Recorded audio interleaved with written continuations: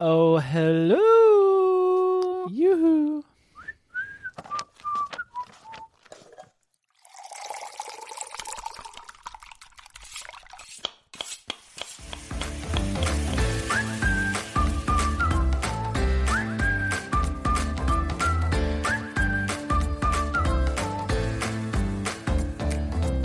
I'm Dustin Harder, and this is Keep On Cooking.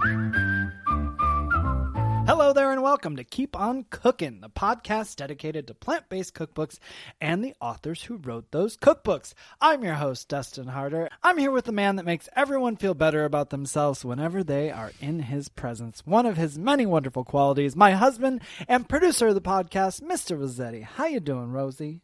I'm good. I'm Rosie. Rosie, Especially that intro. Thank you, doll. It's How are you true. doing? I always make a little crack at you, but I thought I'd give a little something genuine, and That's that is true. nice. You always make everyone feel very good. Oh, thank you. You I do. think that's It's the director in me. I think It's a I give it lovely you. quality. Thank you. Yes, my love. I love you. How are you? I'm great. We got a big announcement for people. We do. It's not a good one. You know, if you're a fan of the podcast, which you're listening, so I'm assuming you are, you're not going to be pleased. But we have to tell you, we are taking a hiatus. What? Who said What? that? Scandalo. So, you know, this podcast started as a little pandemic baby.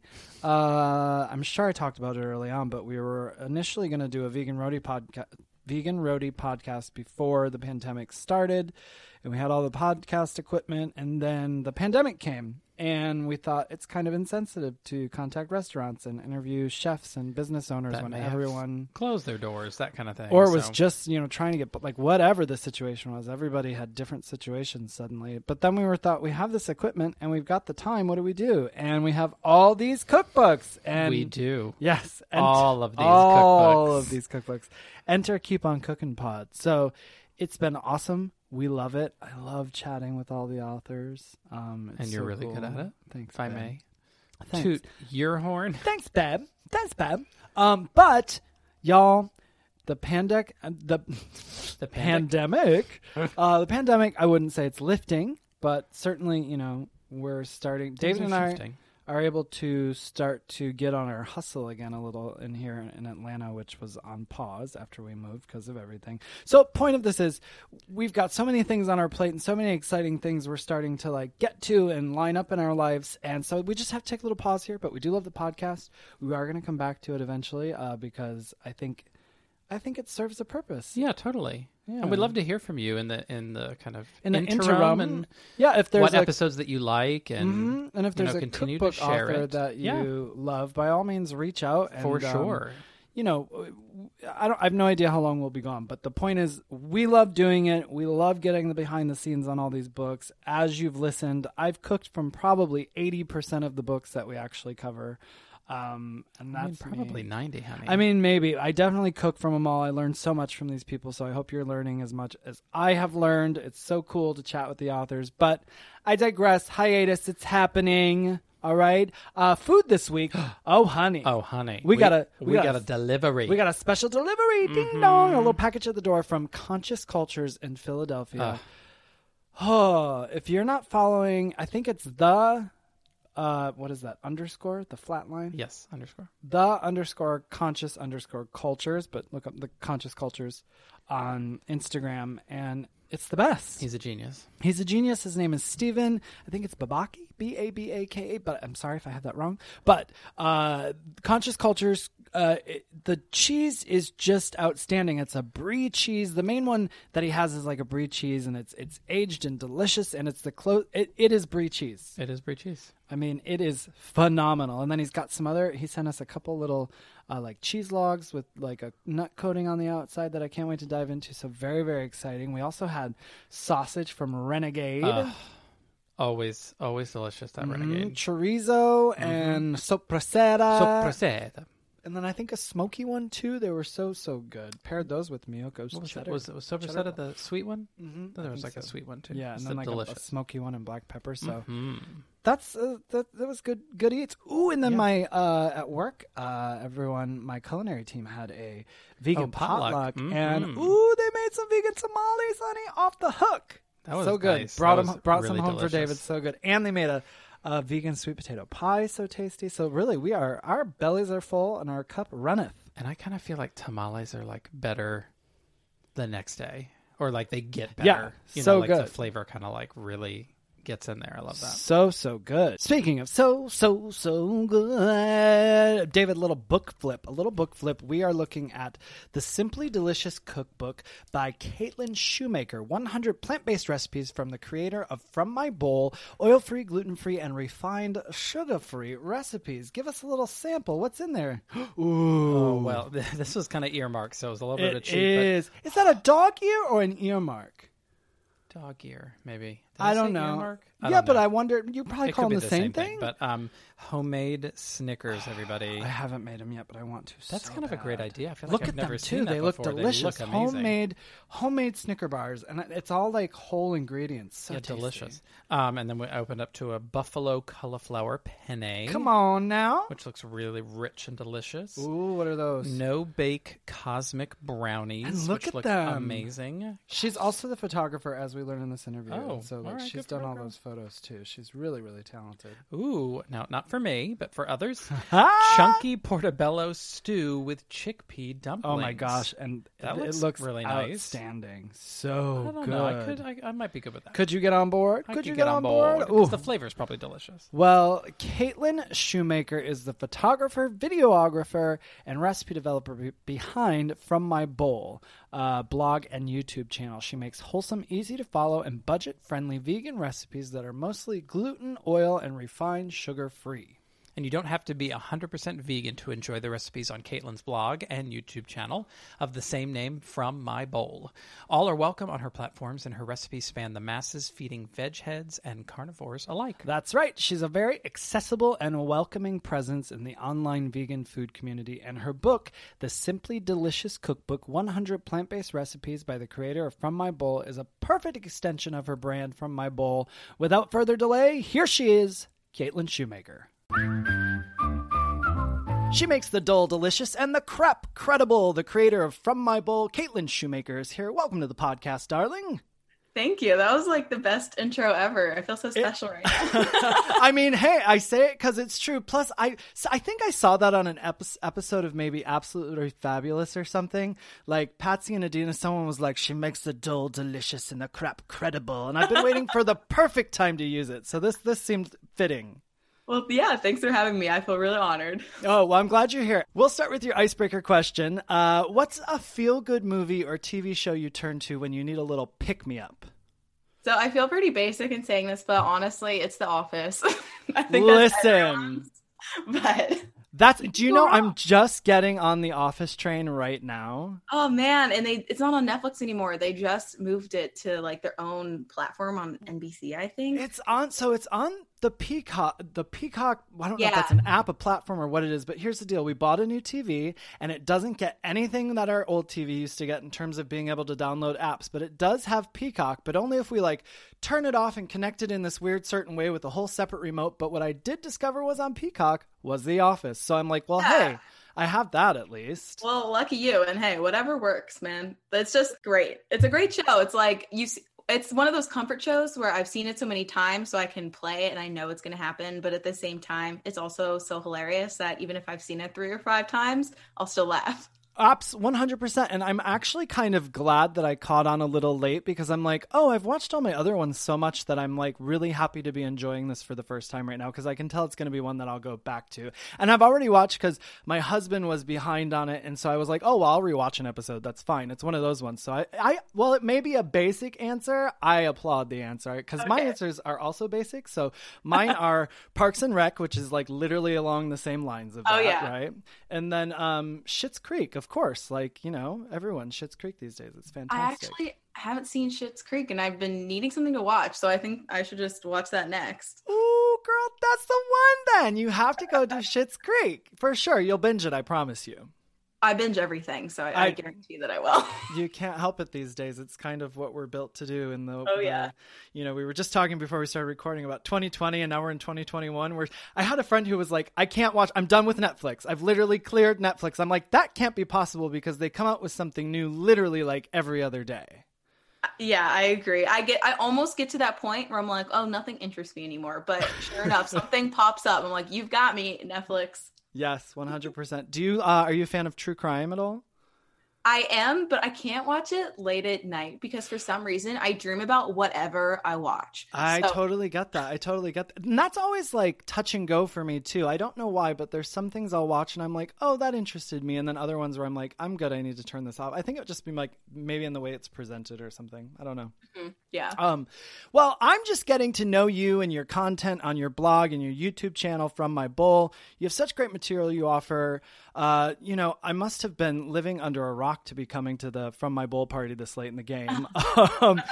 Can you tell us a bit about where you're from and how cooking was part of your life maybe before From My Bowl started? Yeah, sure. So I am originally from Columbia, Maryland, which is a suburb like 15 minutes outside of Baltimore on the East Coast. And I grew up there, and then I kind of hopped around a lot for college. So we'll just say I started there, and now I live in the Pacific Northwest.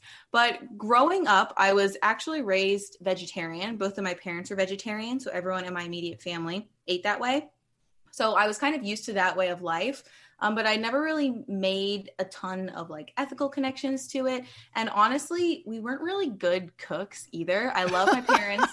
I know that they tried, but my mom was, I would say, like an okay cook. Like she can make food that was edible. And my dad was literally like defrost frozen vegetables and fake vegan meat. Like, but I had some family members who really loved to cook. So I think that's where I really enjoyed it. Or my best friend's mom growing up loved to cook. So it was more of like a special occasion event for me as a child. But then when I moved away to college and stopped using the meal plan, I definitely had to learn to cook because I was making all of my own food. So I will say when I first started, it was very basic, just like my dad, where I was like eating frozen vegetables.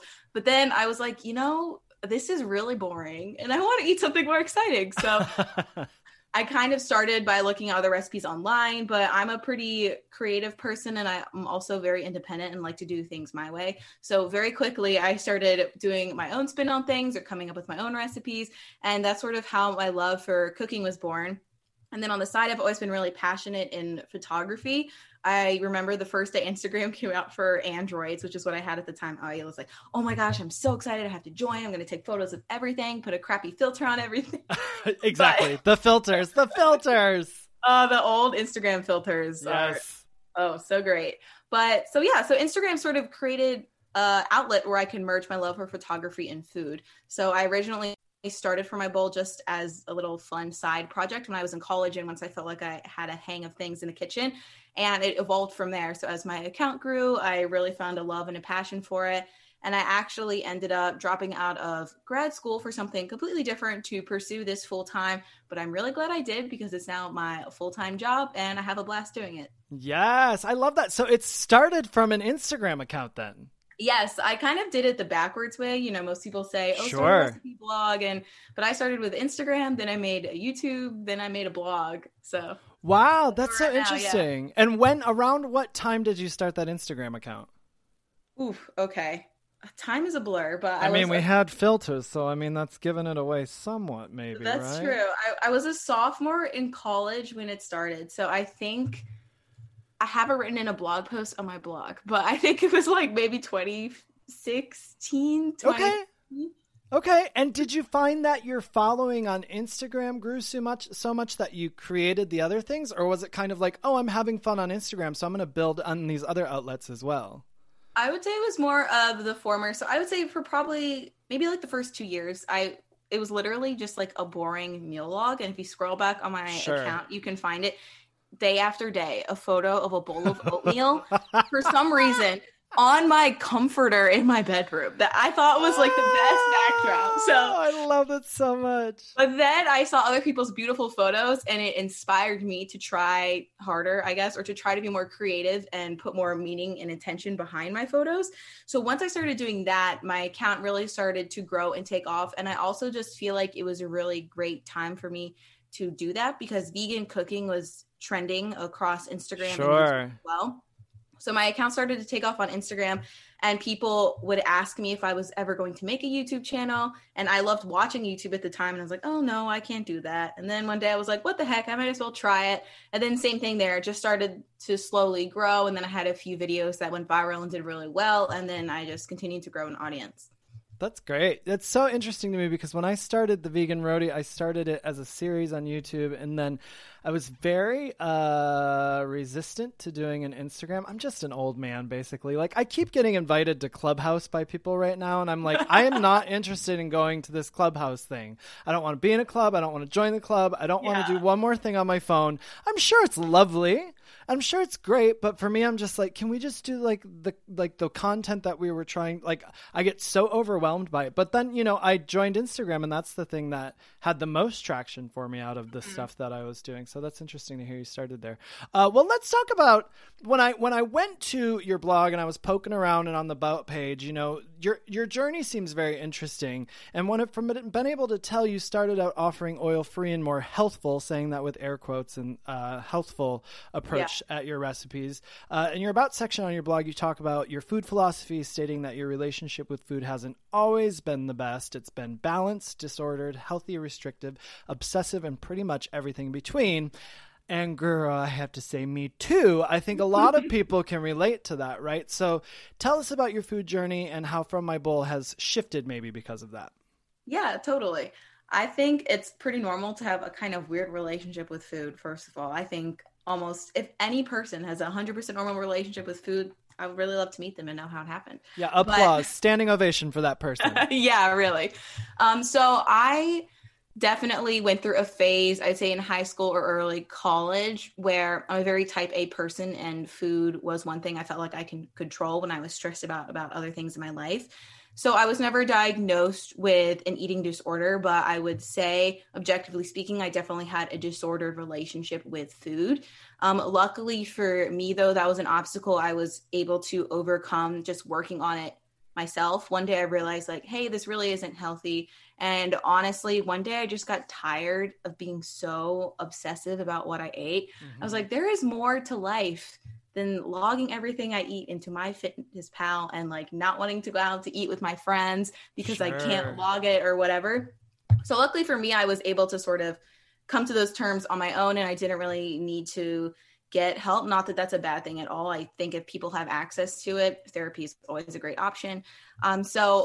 And that saying, I still joined veganism or became vegan when I was very health conscious about what I ate. And the time that I became vegan was also when a lot of the oil-free, really high carb, low fat vegans were very popular across Instagram and YouTube. So as someone who was transitioning to veganism, I saw that these popular accounts were eating in a certain way. And because that was my only exposure with it, I kind of thought that that was what I had to do too. So I started out leaning more towards those diets, still incorporating my own and like putting my own spin on things. But the more I've been vegan, the more that I have realized that in order to make veganism the most sustainable it is for you, it's to eat really what you want and what you're craving. And, you know, someone who lives in Hawaii might want to eat tropical fruit all day, but I live in Washington State. We just had 3 feet of snow a few weeks ago. So I'm not going to be making a fruit smoothie when there's a ton of snow. Sure. So I've sort of gradually transitioned more into intuitive eating. And just as I've grown and expanded my sort of a bubble of veganism into people who are vegan and eat differently from me, or people who aren't vegan and still try to eat more sustainably or eat locally and things like that, I have sort of questioned my own set of beliefs. And I used to be an oil-free vegan, and I still think that there are benefits to reducing the amount of oil in your diet. But that being said, I don't think it has to be the be-all, end-all of your life. So with my blog, it originally started as an oil-free blog, and my cookbook is oil-free, but I do make a note in the cookbook and on my blog that, hey, if you want to add oil to your meals, you totally can. I just want to show you that you can make delicious food without the use of oil, but that also doesn't mean that we're not using fat at all. I still use nuts and seeds and other things. And some people do choose to adopt an oil-free lifestyle for health reasons or because they personally feel better. And if they want to, and that's a totally healthy, mentally healthy decision on their part, that's fine. For me, what works best is, you know, when I want to eat things with a little less oil, I will. But also, if I want to go out to eat, I'm not going to worry about that. Or sometimes when I'm at home, I just want fried tofu and I'll make that too. I think balance is key, and everyone's balance is going to be a little bit different. So I always encourage people to never compare their diet to someone else and really do what works best for them through trial and error. I could not agree with you more. That's fantastically said. I myself am on the same note when it comes to oil. I used to use it, then I went through a period where I didn't, and now I use a little, like, less than I used to, and sometimes I don't use it at all, and I'm like, no, I don't really need it today, or I don't want it. I'm not deep frying food every day, but right, yeah. If I want it, I'm gonna have it. Exactly, that's exactly right. So was that the biggest shift? I would say, so I was looking at your videos, and you had the, my new diet video, and you were talking about everybody. I'm about to swear, listeners, I'm about to swear. If you have a child, cover their ears. You were reading the Fuck It Diet. And so I had actually seen that book about a year ago. So I was watching that video a couple days ago, and then I was like, I have a credit on Audible. I'm going to put it in while I'm going to and from work. It's a very interesting book. And is that sort of where you are now with that sort of intuitive eating? Yeah, I would say that's where I'm at. I read the book. I didn't agree or do 100% of the things she recommended, but sure. I think it was a great, thought-provoking book to read. It really made me question what I thought was quote unquote healthy or unhealthy. And it helped me to develop a new set of practices that I live by. But honestly, I feel very happy to say I've gotten to the point with food where I don't spend all day thinking about it. Or when I eat a meal, I'm not like, well, how can I make this healthier? Yeah. I just listen to my body and I'm like, oh, this is what I'm craving right now. So this is what I'm going to eat. And, if I haven't had a vegetable all day, I'll be like, okay, I know it will be good for me to eat some vegetables, so I will eat those too. Yeah, for sure. I definitely, if I haven't had some greens in a couple days, I'm suddenly like, oh my gosh, I want it. I want it so bad. Yeah. And it surprises me even. And I'm just like, ooh, I can't wait to get it. And the minute I have some kale, I'm like, oh, I feel a little better now. But it's taken me years to sort of instinctually sort of have that craving or want for kale, whoever would have thought that would have been a thing? Certainly not me. When you were writing this book, I guess that's my question then. Was your diet sort of shifting as you were writing this book, and did you find it difficult since you were doing all of these oil-free, gluten-free, no refined sugar recipes? Mm-hmm. Or was it were you in the middle space with that? Is my question making sense? Were you transitioning still, and was it hard to write the book because of that? There we go. I think that for me, it was sort of during a transition period. So I think something a lot of people might not know, but they may know if they listen to this podcast, is that writing a book takes a long time. So you meet with several publishers, you sign a contract, and that can take a while. But then from getting the contract to publishing the book, on average, for most larger publishing companies, I think it's about 2 years, or at least for me, I had a year to write a book. And then they edited it for a year before it came to print. So it was definitely when I started and pitched the book to publishers, I was kind of transitioning and eating a little bit more oil in my diet, but I still wanted to write this book because I didn't feel like there were other books like it. And I also wanted to sort of take a more balanced approach to oil-free, where I feel like a lot of people engage in food shaming or health shaming when they refer to eating an oil-free diet. But I tried to make a point to not do that in my book, where I was like, hey, here's just a way that you can eat. If you want to eat a different way, that's fine. And I'm sure that's just as delicious too. But here's a way to eat without oil. If you're interested, that is also delicious. Yes, I love that. Well, when we talk about books and we talk about your history with food and cooking, I'm curious, what was your first, I know you weren't learning to cook from your parents necessarily from what you've said so far. Uh-huh. So what was your first vegan cookbook that you had? Do you recall? We'll be back after a quick break.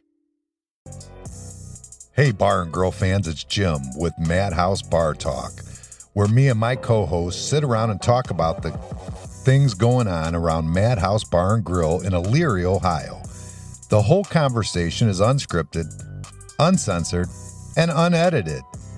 Anywhere where you stream podcasts, just remember, Madhouse Bar Talks, baby.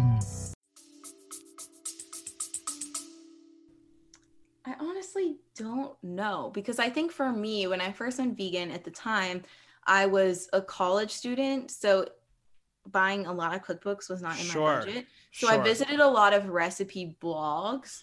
But now later in life, I do try to support cookbook authors. But I think at that time, I looked at a lot of what was just coming up for me online was more like Oshi Glows, Minimalist Baker, I think like Detoxinista. She's not vegan, but when I was searching for recipes, those were popping up more, and they were more, I would say, like simple whole food plant based. They focus more on like vegetables and faux meat alternatives, I would say. But they still did use some oil. Yeah, and So- when I first, I don't know. And the bigger influence for me was on YouTube because I feel like I watched YouTubers there. So people like Bonnie, Rebecca, High Carb, Hannah, I watched them. But it's funny because some of them now aren't oil free either. So, you know, we're all always changing and growing. Yeah, well, that's sort of how we're supposed to be as humans. I hope we are, right? I like asking that question, and I enjoy those answers because I like our listeners to hear sort of where our authors got their first inspiration from to start cooking. So it's nice that you had a little grab bag there from YouTube and such. That's nice. Now let's get into your book. Your book, Simply Delicious Vegan, 100 Plant-Based Recipes by the creator of From My Bowl. That's you. Starts off with a very thoughtful and straightforward introduction, chatting about whole food, plant-based, gluten-free, refined sugar-free cooking, oil-free, whole food pantry staples and gadgets and gizmos for the kitchen. From the start, this makes a great book for the beginner, but it is also an engaging sort of read for maybe a vegan cooking veteran. You break down the oil-free, gluten-free, and refined sugar-free concept in such a digestible way, and I certainly appreciate that. Chapter 1 is called Waking Up with, of course, breakfast foods. From the chapter opener right away, we see broccoli cheddar egg cups. What's the egg made of in these?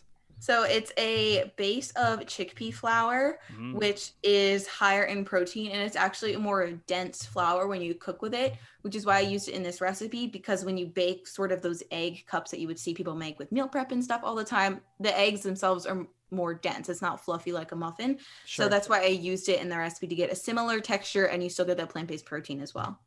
Well, they look delicious. And what's your go-to breakfast recipe in this chapter? So one of my favorite recipes in this chapter, and also the one I've seen a lot of people make, is the lemon poppy seed granola. I kind of like to take untraditional flavor combinations and fuse them together. Maybe not like completely new flavor combinations, but usually when you think of lemon poppy seed, you think of muffins or bread. But what I like to do is like, hey, let's put a twist on it and make it into granola too. So I like it. It's really crunchy and delicious, and it's more of a fresh flavor, while some granolas can be like really sweet. And, you know, if it's like chocolate, peanut butter, more on the heavier side. But I think this is really great on top of smoothies or yogurt. For a good morning breakfast. It seems like it'd have like a really bright sort of refreshing flavor to it with lemon poppy seed. I actually have that one noted here as one that popped out to me too. So that is not surprising. And you have everything avocado toast. I tell you, everything seasoning on avocado toast is probably my all-time favorite thing in the world. I do everything seasoning and a little bit of sriracha, and it's heaven. I love it so much. Nice. Yeah. Tell us about the PB&J smoothie cubes. Yeah, so this was an idea that I had. The premise of the cookbook, I want to make vegan eating accessible for people. So whether that's with simple, more budget-friendly ingredients or ways that they can make food ahead of time, I want them to make cooking in the kitchen fun, exciting, and not overwhelming. So with the PB&J smoothie cubes, we use an ice cube tray, and we sort of blend the smoothie base ahead of time in just a food processor.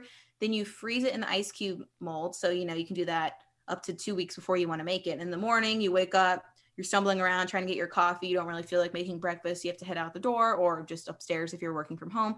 You can just pop the cubes in a blender with some non-dairy milk. And if you want to add an extra banana or plant-based protein powder, then you blend it all up and your smoothie's ready to go. So it really simplifies the ingredient list on the day of making if you already have the smoothie cubes like packed ahead of time, if that makes sense. That is genius. I'm like applause over here. I wish I had the applause button. I've been seeing, as I'm talking to different authors, different ways to get smoothies in the morning that are quick, and I love it. One is it's always like smoothie kits and things frozen and this and that. This one seems like the most straightforward approach so far, so I love it. I think I might try it. Yeah. Now I know I just said that breakfast is everyone's favorite, but then we get to chapter 2, which is dedicated to brunch. So I think I might change my tune on this because brunch is really everyone's favorite. Do you prefer breakfast or brunch? What about you? I mean, well, during the week, I don't eat super early in the morning, but I eat standard breakfast foods. But I mean, I think nothing can beat a weekend brunch where you get to sleep in a little bit and then make like a larger meal, maybe mix some savory and sweet, which is what I kind of like to do. So I love that. Well, from the jump, we see a salted caramel French toast casserole. I don't need the picture to know I want to make that, but thankfully you supplied us with a gorgeous image. You hook us up in here with 3-ingredient multi-purpose dough that we can use for fruity pies, vegan quiches, and crispy pizza crust. I love a recipe that allows us to do multiple things, always a win. I think I will need to try the sun-dried tomato and spinach quiche that's in the chapter, though. What are a couple recipes you might tell our listeners to make first out of the brunch chapter when they get the book? I was actually going to recommend the quiche. I really love that one. The other thing that I like, kind of what I mentioned earlier, I turned zucchini bread into pancakes. So personally, I love zucchini bread. I think if it's done right, it's not overly mushy. And I know everyone's putting shredded zucchini in their oats, but I was like, well, I'm going to put it into pancakes and make it a little more fresh and fun. And I really like that flavor combination. And then with this brunch thing, I also sort of made a few deconstructed things that you can combine to make your own brunch. So I have like an herby tofu scramble that you could also customize, add your own herbs to. We have a sweet potato and kale skillet. So you could cook both of those up, maybe serve it with some sweet and smoky tempeh that's also in this chapter. I make that at least once a week, honestly, with breakfast or dinner. Loved it. I love that you said that. I love to know from the authors what they're still making from their books too. That's my favorite thing. Yeah. So it's a great like mix and match chapter. If you want to have friends over or, whoever you're living at home with, you can have a nice meal. Personally, like I said, I just like to mix sweet and savory, and I'm a very textural person too. I don't like to eat food that's all one note. So I try to do that in the recipes too. Well, after we leave this chapter, we come to a little section. You've got a few of these in the books. This one's called How to Make Your Food Look as Pretty as You. I love that you did this because it's never addressed in books, and I'm jealous I didn't think of it first. What do you tell the home cook is the key to making food look pretty in this section?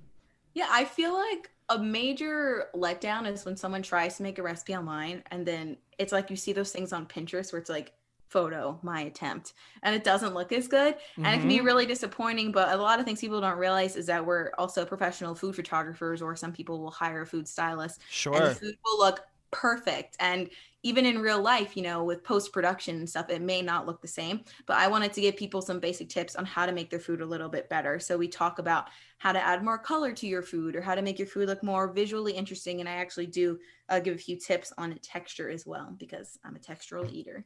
That's great. And chapter 3 is titled For Slurping, with refreshing options like cucumber and roasted red pepper gazpacho, a cozy soup, like a classic tomato or something maybe a little in between, like a lentil quinoa stew. What is a soup from this chapter you've returned to this winter to make again and again, my dear?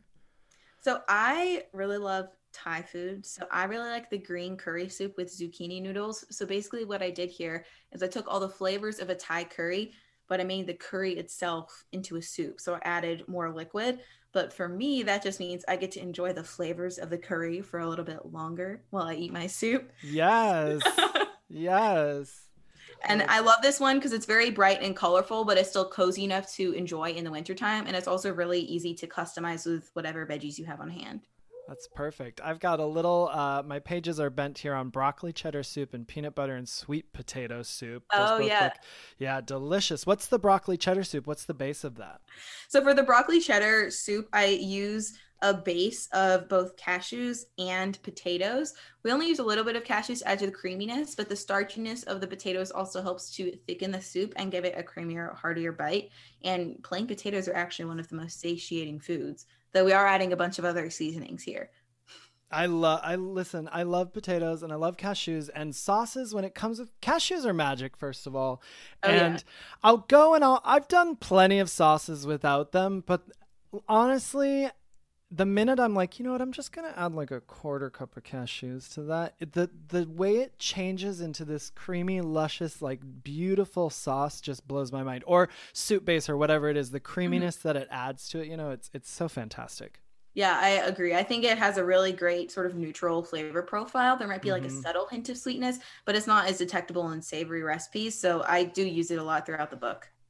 I love it. And I love just anything with potatoes too. So I'm here for that soup. It sounds delicious. Chapter 4 is salads and slaws. Salad has gotten such a bad rap in the vegan world, with non-vegans thinking it's all we eat. So then we try to be like, no, we eat pizza and mac and cheese and all the things, when the truth is, it's like it may not be all we eat, but we still love a great salad. That's the truth of it all. And we've had to sort of be like, that's not all we eat. But in the back of my mind, I'm like, but I could really go for a delicious salad right now. I feel the same way. Yeah. When it came to writing this chapter, what are a couple recipes you knew had to be in this book for salads? Yeah, so I definitely wanted to prove the point you were making earlier, that salad does not have to be boring or involve iceberg lettuce and like soggy tomatoes. So I tried to provide a variety of different salads that, again, were either colorful, really textural, or even if they were simple, they weren't like a sad looking side salad, Sad salad. So one of my favorite all around salads, or ways to make a salad in general, is to combine like cooked food with fresh food with crunchy food, and you got color. So I really like the crispy chickpea salad with creamy avocado dressing. So you get tender greens, we got some crunchy veggies, we make some quick pickled red onions, and then you can make these crispy chickpeas. It's a recipe in another part of the book. You can make them in the air fryer or in the oven, but they have some really smoky, garlicky, yummy, savory seasonings on them. So they almost sort of act as croutons on top of the salad, and it's really good. Delicious. And give me another salad too. What's another one? Sure. So I also really like, again, chickpeas. I just love chickpeas. What can I say? Hey, no complaints from me. I really like the curry chickpea salad. It's supposed to be a riff on like a chicken salad, but instead of the, standard like mayonnaise and a few additional things, I decided to add more spice and flavor to it by adding curry powder to it. And then to complement the curry powder, we've also I added some finely chopped broccoli, shredded carrots, and raisins. If you don't like raisins, you can leave them out. Don't come for me. But I really like how they plump up in the dressing overnight, and it adds a nice contrast to the savory chickpea part, and you get a nice sweet bite. I love it. Listen, don't come for her. If you don't like raisins, just take them out. People getting so crazy online, I tell you. I would make this, but I don't like raisins. I can see somebody saying it right now. It's like, that's like the standard YouTube comment. How could you use raisins? Like, oh my goodness, just take it out. It's fine. Your family must be so impressed by you if you're talking about coming from a family that, doesn't really cook. Do you just wow them on the holidays? Yeah, I really love to cook for them. And it's also really interesting, sort of after I left and started cooking more, my mom will make my recipes, and she'll send me. I love it. And she's also my editor. She'll be like, Caitlin, you had 3 typos in your blog post. I just wanted to let you know. Like, okay, bless. That's fantastic. Oh, I love that. I get some free labor out of her, but she started to make more vegan recipes and stuff. So when I go home, we'll make recipes together, or I will cook for them. But yeah, my mama stepped it up a little, so kudos to her. I love that. I have a friend in New York who will always message me on Instagram and be like, this has a typo in it. And at first I was like, why are you being, and then I was like, oh no, just take it. He's helping you. Go fix it, make the edit, and move on. It's great. I feel the same way. Yeah, at first I was like, excuse me. And then I was like, no, great. Keep it coming. Fantastic. Well, chapter 5 is grab and go for the busy people on the go here. Tell us about the all-in-one sushi that we see right when we open to this chapter. Yeah, so this chapter is based around snacks or food that you can quickly make and store and then enjoy later. So I tried to do a mix of sweet and savory. So this all-in-one sushi is sort of, if you want to take sushi on the go, but you don't want to have, your little container for your soy sauce, maybe you have some wasabi or pickled ginger. This already combines all the seasonings into the rice. Perfect. And then you roll up into sushi so you can just bite into it and enjoy as is. You're a smart cookie. That's perfect. I'm actually can't wait to make this now. That's great. Well, I have my eye on the one bowl banana bread balls, to be honest. They look so easy and delicious. Can you tell us about those? If you don't want to wait for banana bread to bake in the oven, you can just whip those up really quick. I would also like to say the green curry cashews. Every one of my friends who has made them has told me that they cannot stop eating them. So I would say they're really delicious, but maybe make them at your own risk. You're like, it's an addictive, you've made an addictive recipe. That's a good sign when people are like, I want to make more and I can't stop eating them. That's great. Yes, totally. You also have the best hummus ... ever. Tell us, Caitlin, what makes it the best hummus ever? So I actually went to Israel a few years ago, and I talked to a few different chefs, and the hummus in the Middle East is so much better and so different than the hummus we get at the grocery store. It's often served warm. It has a really nice texture. So I did some research online, and I also talked to a few friends, and I was like, well, how do they make it over there? And how can I make it a little bit easier? It's still more time consuming than buying a tub of hummus, but I think it's great for special occasions, and it really does make a difference. One of the secrets is to peeling the chickpeas, and this is the time to watch The Office. You put The Office on, you peel your chickpeas, you don't complain. It's just like a mindless task you do, and then you make delicious hummus afterwards. That's so funny. Put The Office on, and then you're entertained for the 3 hours that it takes you to peel the chickpeas. If you're like doing it, it probably takes like 20 to 30 minutes. Yeah. I was exaggerating, everyone. I was exaggerating. Plus, I enjoy this little tip. There was a place that when I lived in New York, a restaurant I used to go to all the time that had the best hummus, and I'm telling you, this has to be the reason why. So that's a good tip for everybody, and it's in the book, y'all. The recipe's there. The best hummus ever. We also get grab and goes of no-bake brownies. Like she said, the green curry cashews, pumpkin spice date bites. The list of grab and go items are very enticing here. And you take us into another little section after this chapter with low-waste kitchen hacks. What is one simple low-waste kitchen hack we might easily implement to be a better human?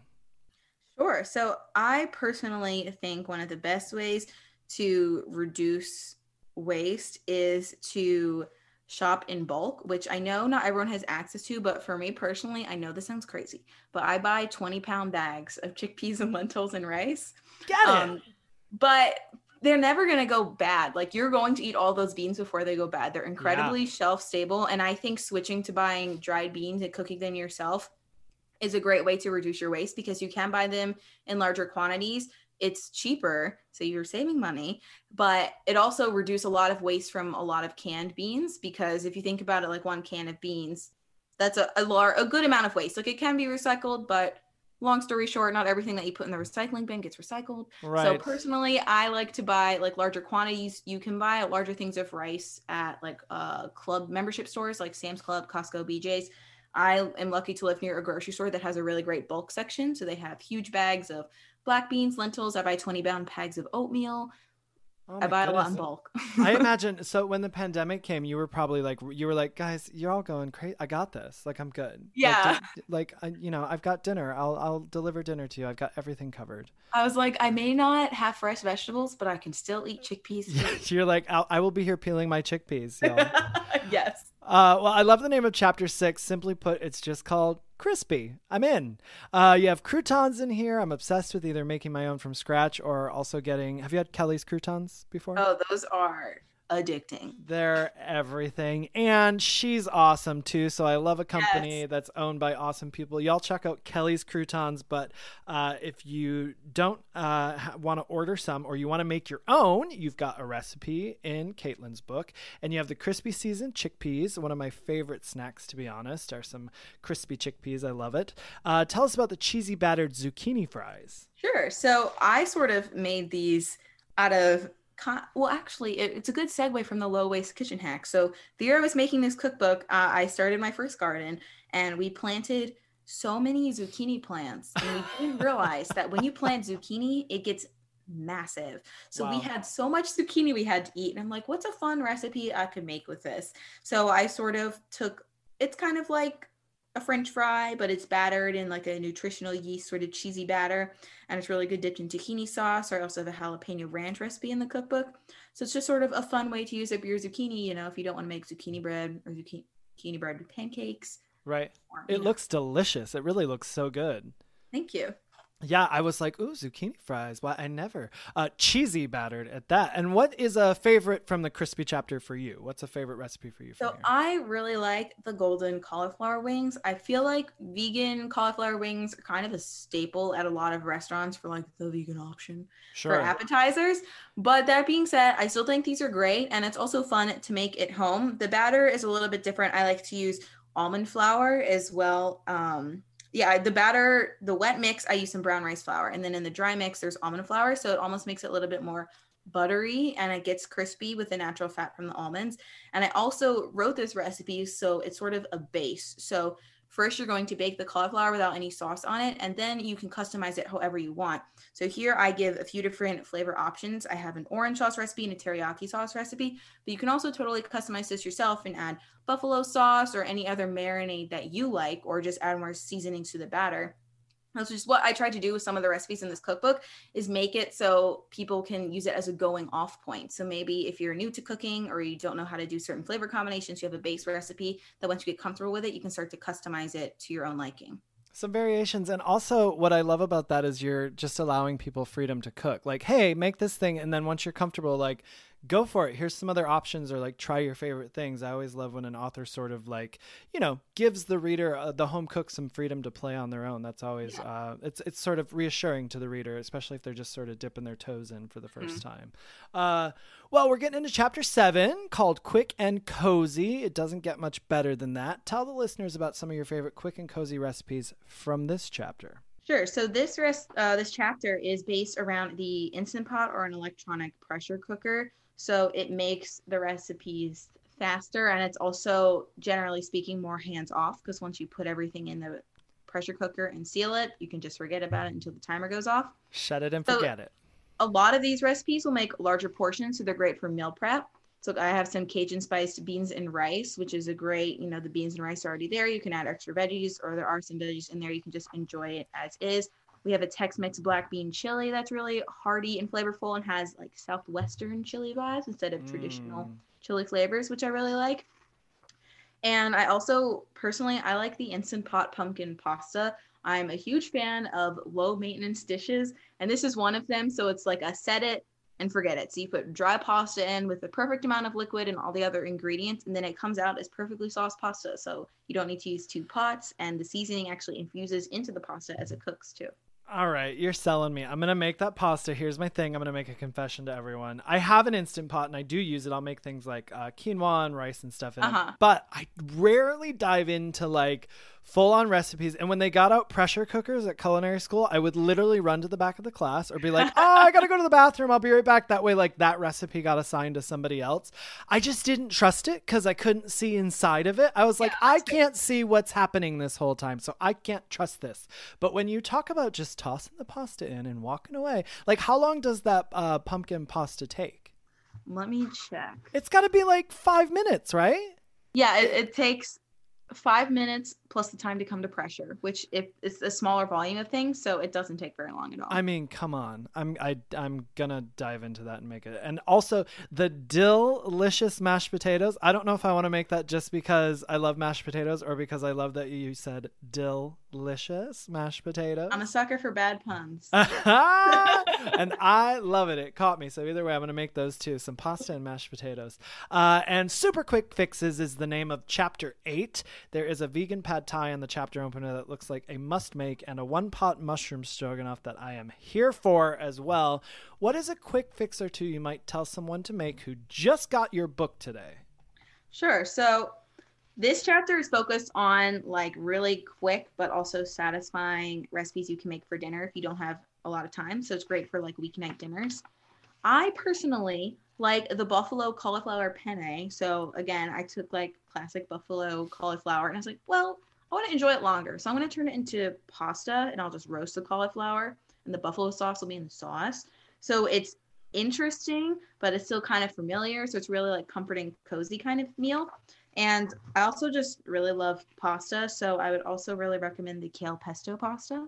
Because you're still getting some hidden greens because the kale is in the pesto. But if you're not a big fan of, if you're not a big fan of eating a ton of leafy greens, you can make the pesto, serve it with pasta. And that is also the pesto that's used on the avocado toast in the brunch chapter, or maybe the breakfast chapter. I can't remember. Right, one of the two. Either way, something close to morning time. A morning meal. But yeah. Well, and we've got at the main section of the book is chapter 9, Marvelous Mains, we call it here. And I love a sheet pan meal, and the sheet pan teriyaki with crispy teriyaki tofu, broccoli, jasmine rice, and date sweetened teriyaki sauce sounds divine. The mains chapter is always so special to me because it's a whole meal, so it feels eventful, right? Are there any mains in this chapter that are particularly special to you, or like an old family favorite, veganized, or something you always serve at a holiday or anything like that? Yeah, for me, I really like the chunky portobello stew with chickpea dumplings. I think I like it because it was one of the harder recipes for me to make. So I had to test it a few times, but I'm really happy with how it came out. So the base of it, it's a really thick and hearty stew, almost like the base that you would use for a pot roast. There's like onion, celery, carrots, huge chunks of mushrooms in it. So it's really hearty and cozy. And there's also potatoes. So I think you'll like it. And then the picture is stunning. The picture, it's such a great picture. Like I'm just into it right away. So I definitely will. Yeah, and then we're making sort of drop dumplings, which is sort of like a biscuit that you bake in the pot on top of the soup. But again, we're going to be using chickpea flour, so it's a little bit higher in protein, and it just has a different texture than normal biscuits. But the hardest part is it's kind of like an Instant Pot. Once you put the dumplings in, you have to close the lid of the pot, and you can't touch it until they're done cooking. So I've perfected the recipe, so you don't have to worry about it. But when I was testing it, I was like, oh no, do I open the pot? Are they done? Are they not? So I did test it a few times to make sure the cooking time was right. Yeah, I get it. Dumplings, it's like if you sometimes too when you think they're done and then they're just like a little gooey, you're like, oh man, I just needed like 5 more minutes on that. Come on. I was testing a couple weeks ago like a gluten-free dumpling, and I'm super stoked to say they turned out delicious. They were great, but I definitely had the first test run. They were like, the ones in the middle seem done, and I was like eating, and then I was like, oh, the side ones are still like gooey. This did not work out in my favor, but we got it right eventually. You've got a taco mac and cheese in here. Tell me about that, please. So it's again, like I said, I like to combine things. So I've combined my love for pasta with tacos. So we make a sort of cheesy sauce for the pasta that's a base of actually vegetables. So there's potatoes and carrots in it. But then we're also going to make a taco, quote unquote, meat using lentils and seasonings. So you could also use, like a store-bought vegan ground meat if you were short on time. But I wanted to give an option using lentils because, some people don't have access to that. It's a little bit cheaper. Sure. We top it with classic taco toppings. So, we've got some diced tomatoes on there, some shredded cabbage, some green onion. You can really add whatever you want.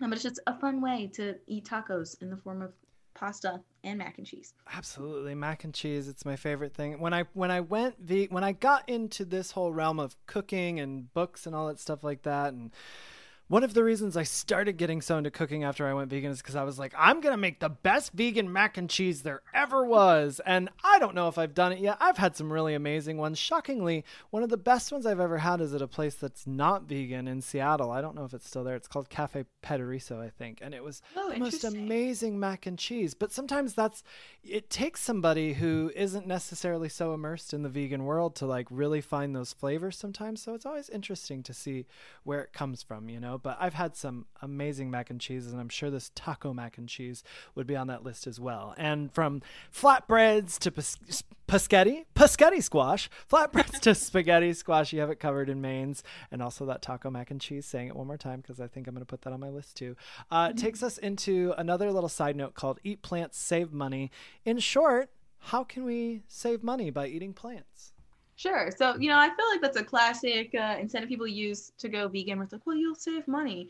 But that's not necessarily true if you're shopping a lot of pre-packaged or already made products. There are a lot of fun vegan products out there on the market nowadays. But I will say, if you buy them all, your grocery bill is going to be very high. So I just gave a few tips on how to, save some money while you're making your own food from home. I think if you have the time, making food from home is a great way to save money in general.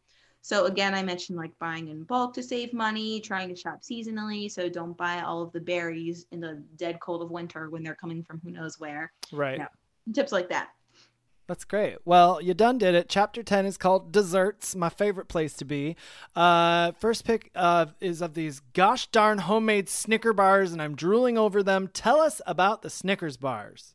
So these are always a hit. I will say vegans and non-vegans alike. I've made them for family members who aren't vegan. I'm like, it just tastes like a Snicker. But it's funny because the base is so simple. This recipe is actually on my blog too. So if you don't have the cookbook yet, you can use it as a sort of teaser intro to the cookbook. A little sneaky peek, y'all. Buy it. But it's a base of just oats that we blend up with medjool dates, peanut butter, vanilla extracts, and then you dunk it in chocolate. And that's it. I love it. It looks so delicious, and it looks like a Snickers bar. So these are going on my list too. And you've got lemon bars, strawberry rhubarb bars. Did you grow up around rhubarb? I did. My grandma actually grew rhubarb in her garden. And whenever we visited her, she's like, I have so much rhubarb. We need to do something with it. So we would always make like a strawberry rhubarb pie. Did you ever just dip it in sugar and eat it? No, I'll have to try that. I mean, maybe that's a Michigan thing. I'm from Michigan originally. I mean, or whatever sort of sweetener, but like we would just dip it in a little sugar and like actually eat it. It's like sour and sweet. It's delicious. But I have I love rhubarb, and every time I'm in Atlanta now, I was in New York the last 20 years. Whenever I say it to people, they're like, rhubarb, what are you talking about? And really? It's crazy to me. And I just did a strawberry rhubarb cheesecake for the company that I'm the culinary director for, and we rolled it out last summer, and it was a huge hit. But everybody was like very confused by it. They like didn't understand what it was, and I was just like, none of you have really ever had rhubarb? Is that serious? So I'm just always curious now, like who grew up around it, or did you like discover it as an adult, but you had it as a kid? Yep, I did. My grandma was in Massachusetts, so maybe it's like more of a northern versus southern thing. Yeah, I think I need to do some research on it. You've got fudgy tahini raspberry brownies, cinnamon sugar donuts. You give a great variety in the sweets arena. What's a go-to sweet from this book for you? I gotta say, the fudgy tahini raspberry brownies, even when I look at the picture now, I start drooling a little bit. They're so good. They like melt in your mouth. I love the fruity pop of the raspberries when you bite into them. And if you don't like tahini, I know some people don't, I also give the option. You can use a different nut butter instead. So you could use almond butter or peanut butter. But I personally think that the tahini works really well in that recipe. Another one of my favorites is the salted caramel chocolate chip cookies. For me, I'm not a huge, like really, really overly sweet, sugary dessert kind of person. So this chapter does reflect that. The recipes aren't like super sweet. So I like these cookies because I would say it's kind of like the mix between a standard cookie and a little bit more shortbready because they're not as sweet, but they're sweet enough for me. And I like to top them with flaky salt, and that really brings things to the next level. Love flaky salt. And I'm seeing these golden milk mango popsicles. Mango is my favorite, paired here with coconut milk and warming spices. I'm totally here for it. How did you get this idea for a golden milk mango popsicle? So I love a lot of different Indian cuisine. I love the spice flavors they use. I really love cardamom personally. It's one of my favorite spices. And I was like, well, I kind of wanted to combine a mango lassi with golden milk. I was like, but I don't want to make like a smoothie. It's like, oh, I'll make a popsicle. That would be a really good, refreshing treat to have at the end of the day, especially in the summer when it's really hot. So good. So good. And chapter 11 is let's get saucy. Listen, Caitlin, in our home, sauce sort of dictates what the meal will be. So I'm loving a sauce chapter forever and always. Are there some sauces in here that you find are staples in your home that you've put into the book? Yeah. So my goal with this chapter is a lot of these sauces or dressings will appear throughout the cookbook, but I wanted them to stand alone as well because, like I said, I want to encourage people to go off on their own and cook their own recipes. So I wanted to have them separate, but then I also give at least one, sometimes 2 or 3 examples in the cookbook of what it can be served with or how you can incorporate it so people get more inspiration. So for me personally, I'm always whipping up some sort of a tahini sauce. I just find it's a really great, quick dressing to add to a meal, whether it's over like a roasted veggie and grain bowl or used in a salad. So I have 3 different variations on a tahini sauce you can make. And the creamy avocado dressing, I always like to use if you have an avocado that's starting to look a little sketchy. Maybe you can't make it for toast, but you can blend it into a dressing. And I would highly recommend the miso tahini gravy as well. It's great for anything cozy and comforting, like roasted potatoes, maybe a holiday roast, things like that. I love miso. I love tahini. So all of that's floating my boat over here. And I'm excited to try the jalapeno ranch as well. That was a good one. The combo of that looks very, very enticing to me. Well, we're at the point here where we go to your book brag. Book brag! So what's something that you are very proud of when it comes to this book, a little humble book brag? For me, I think I am most proud of the fact that I took all of the photos and all of the recipes myself, where I think, it's a good thing, but it's also a bad thing because it was a ton of work and I was really stressed out, but it was worth it in the end. And I'm very proud that I did it for my first book. I know some people will hire food photographers out and, hindsight is 2020. It would have been a great stress relief. And I don't think there's anything wrong with that. But for me, I sort of wanted for my first book baby, to really put 110% of myself in it. And photographing food for a cookbook is definitely a little different than photographing it for a blog. You really only get one shot and you want to communicate everything about the recipe in that shot. So it was a little bit more of a fun challenge for me. And I had a lot of fun taking all the photos too. Well, you did a fantastic job, and I congratulate you on a fantastic book, front to back. It really, really is great. And I want to circle back as we're talking about photos, and you mentioned the fudgy tahini raspberry brownies. That photo is so lovely. I just stopped as I was flipping through, and I was just like, gosh, that's beautiful. So there's some really great photos in here. It's fantastic. I love it. Thank you. Yeah, and now we're on our Baker's Dozen rapid fire question round. Are you ready? I'm ready. All right, here we go. Number 1, favorite spice to cook with? Smoked paprika. Me too. Must-have kitchen tool? I would say a mandolin. Very good. Also very dangerous. Have you ever cut yourself on a mandolin? Yes. So maybe buy one of those like cut-proof gloves and use that. Yes. So you're telling me that now. Thank you so much. Where were you like 6 years ago? Brad Pitt or Bradley Cooper? Ooh, Brad Pitt. There you go. Hot sauce or barbecue sauce? Hot sauce. Celebrity you would want to cook for? I don't know. Oh man, I'm not answering very rapid fire. That's all right. Steve Carell. I was gonna say, oh, that's good. I was like, don't get too stressed. We can always pull from 2 questions and say Brad Pitt. It's totally fine. But Steve Carell, that's. Have you watched The Morning Show on Apple TV? I haven't. I'll check it out. Ooh, yeah. Watch The Morning Show. He's in it. Okay. Where was I? This goes with TV. Recently binged TV program. I just watched Firefly Lane this weekend on Netflix while I was. Ooh, what did you think? I thought it was really good. You know, at first I didn't want to watch it because like, oh, it's gonna be overly girly or something. Sure. But as I watched it, I was like, I thought it was a really great, like, real depiction of friendship, and both the characters have their own flaws. So okay, I really want to watch it. My husband was like, that's all you can watch that without me. I was like, okay, great. And for that reason, he was like, that might be a little too have the girly feelings for me that I don't feel like getting into. And I was like, I'm all for it. Bring them on. All right, food on a skewer or a tiny spoon? Tiny spoon. I actually used to eat all of my smoothie bowls with a baby spoon. I just enjoyed eating with a small spoon. I don't know why, but how funny. I was like, was there a reason? But I get it. Okay, it's enjoyable for you. Favorite board game? Okay, so it's a game called Bump. It's kind of like a combination of Sorry, but you play it with a card deck. So my future parents-in-law, my fiance's parents, introduced it to me, and it's really fun and addicting once you learn how to play it. Oh, well, I'm going to check that out. Bump. Okay, I wrote it on my little list here. Favorite go-to quick snack? I would say either an apple with peanut butter or dates with peanut butter, which is very, very classic, very straightforward, but, you know, it hits the spot. I'm here for the peanut butter. Favorite vegan blogger or YouTuber? Myself. No, I'm just kidding. Yes! I love it.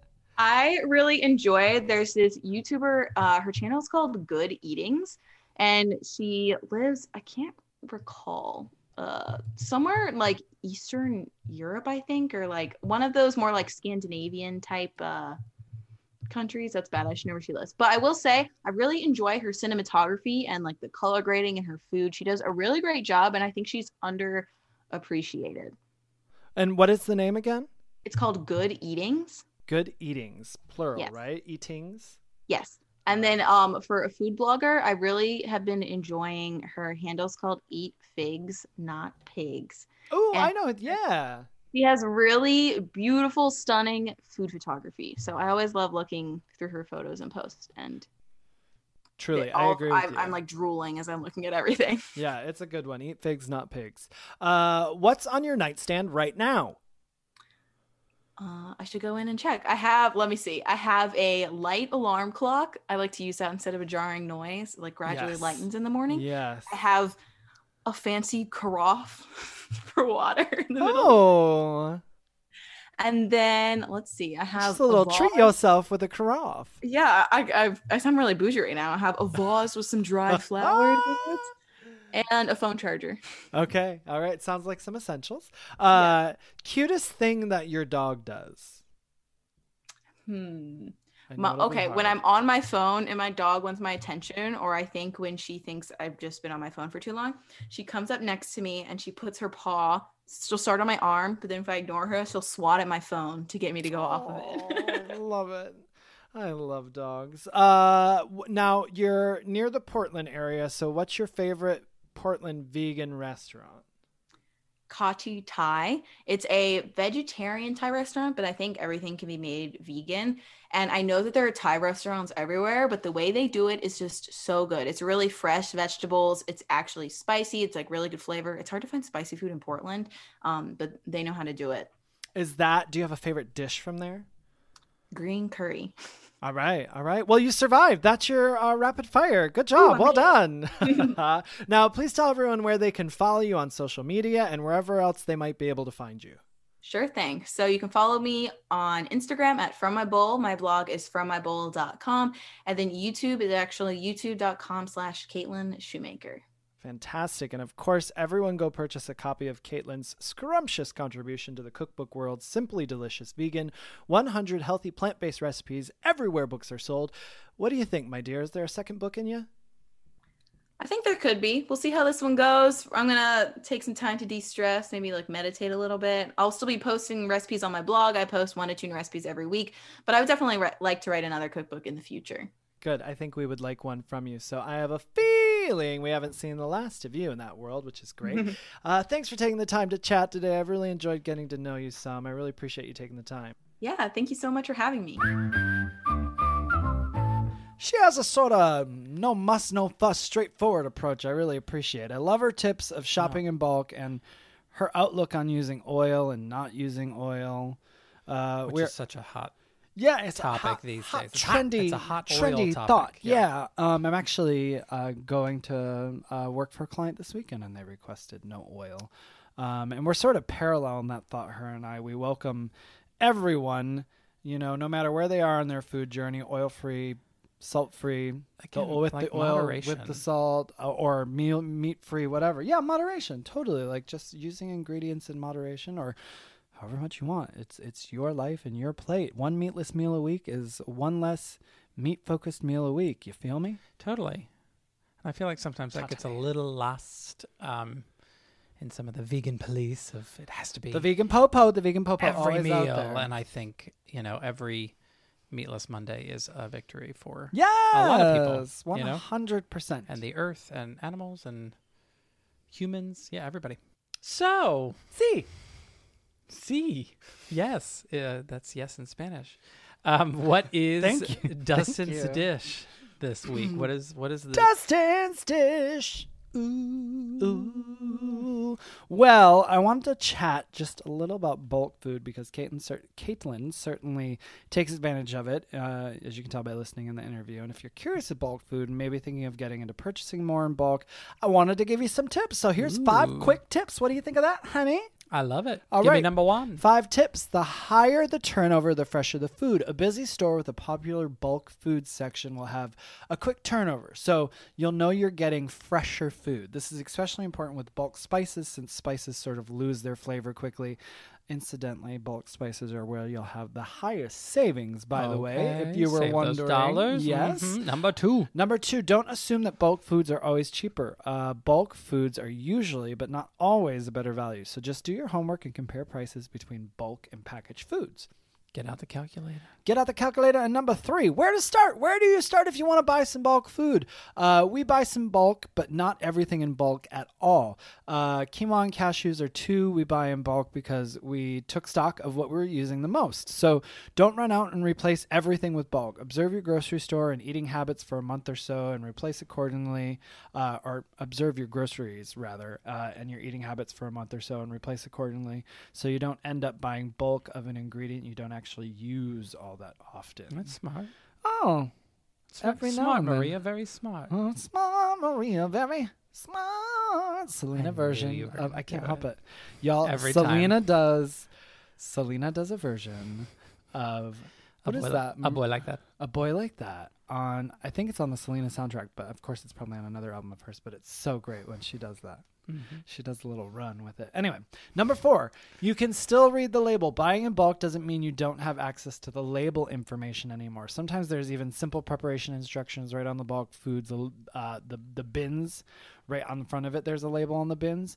This is what phones are for, y'all. Take a photo of the label so you can refer to it later. The label on the front of the bin will also tell you if what you're buying is organic, where it was grown or produced, and sometimes who made it. And the last tip, number 5, is learn how to store your food. Research. Google is so handy, my loves. When you get home, Google the best way to store your bulk items to get the best shelf life out of them. Yeah. That's a good one. It's a 5-parter. You got 5 Dustin's Dish. I got a little bonus tip. Well, going out with a bang, since we're going on hiatus here. A little bonus tip is to take a pen into the grocery store. You usually have to write the PLU number on the little twisty tie from the bulk, and nothing is more frustrating than when a customer has run off with that pen. So there you have it. We've all been there. We've all been there. Tips to get your bulk food purchases on. I love it. I love it. I love it. I love it. Oh, thank you. 5 tips for the price of 1. Mm-hmm, that's right. So now we are going to go on a break. But of course, we would still be grateful for you to like, review, and subscribe, or follow wherever you're listening to our podcast. So don't be strangers even over the hiatus. That's right. And if you're brand new to listening to the podcast, this is episode 36, so you got a lot more to go back and listen to. Gosh, babe. Yes, 36. Lucky number 36. So we'll be off for an undetermined amount of time. We knew the time would come, but we can't thank you enough for your support. We really, really have enjoyed chatting with authors and bringing the content to you, and can't wait to come back. You can keep up with David on his Instagram at drossetti, DROSSETTI, and of course at davidrossetti.com. That's me. And you can keep up with Dustin on veganroadie.com and also on Instagram at theveganroadie. And don't forget to pre-order, most importantly, pre-order his new book, Epic Vegan Quick and Easy, right now wherever books are sold. That's right. And of course, we'll tell you one more time, if you can also check me out at veganroadie.com, but if you pre-order the book, go take your proof of purchase to veganroadie.com and submit it for a book of free recipes of ebook of epic extras. But listen, that's it for now. We love you. Thank you for listening. Yes, thank you for listening. Until next time, keep on cooking, and remember, it's nice to be nice. This has been a Muzzy Cat production.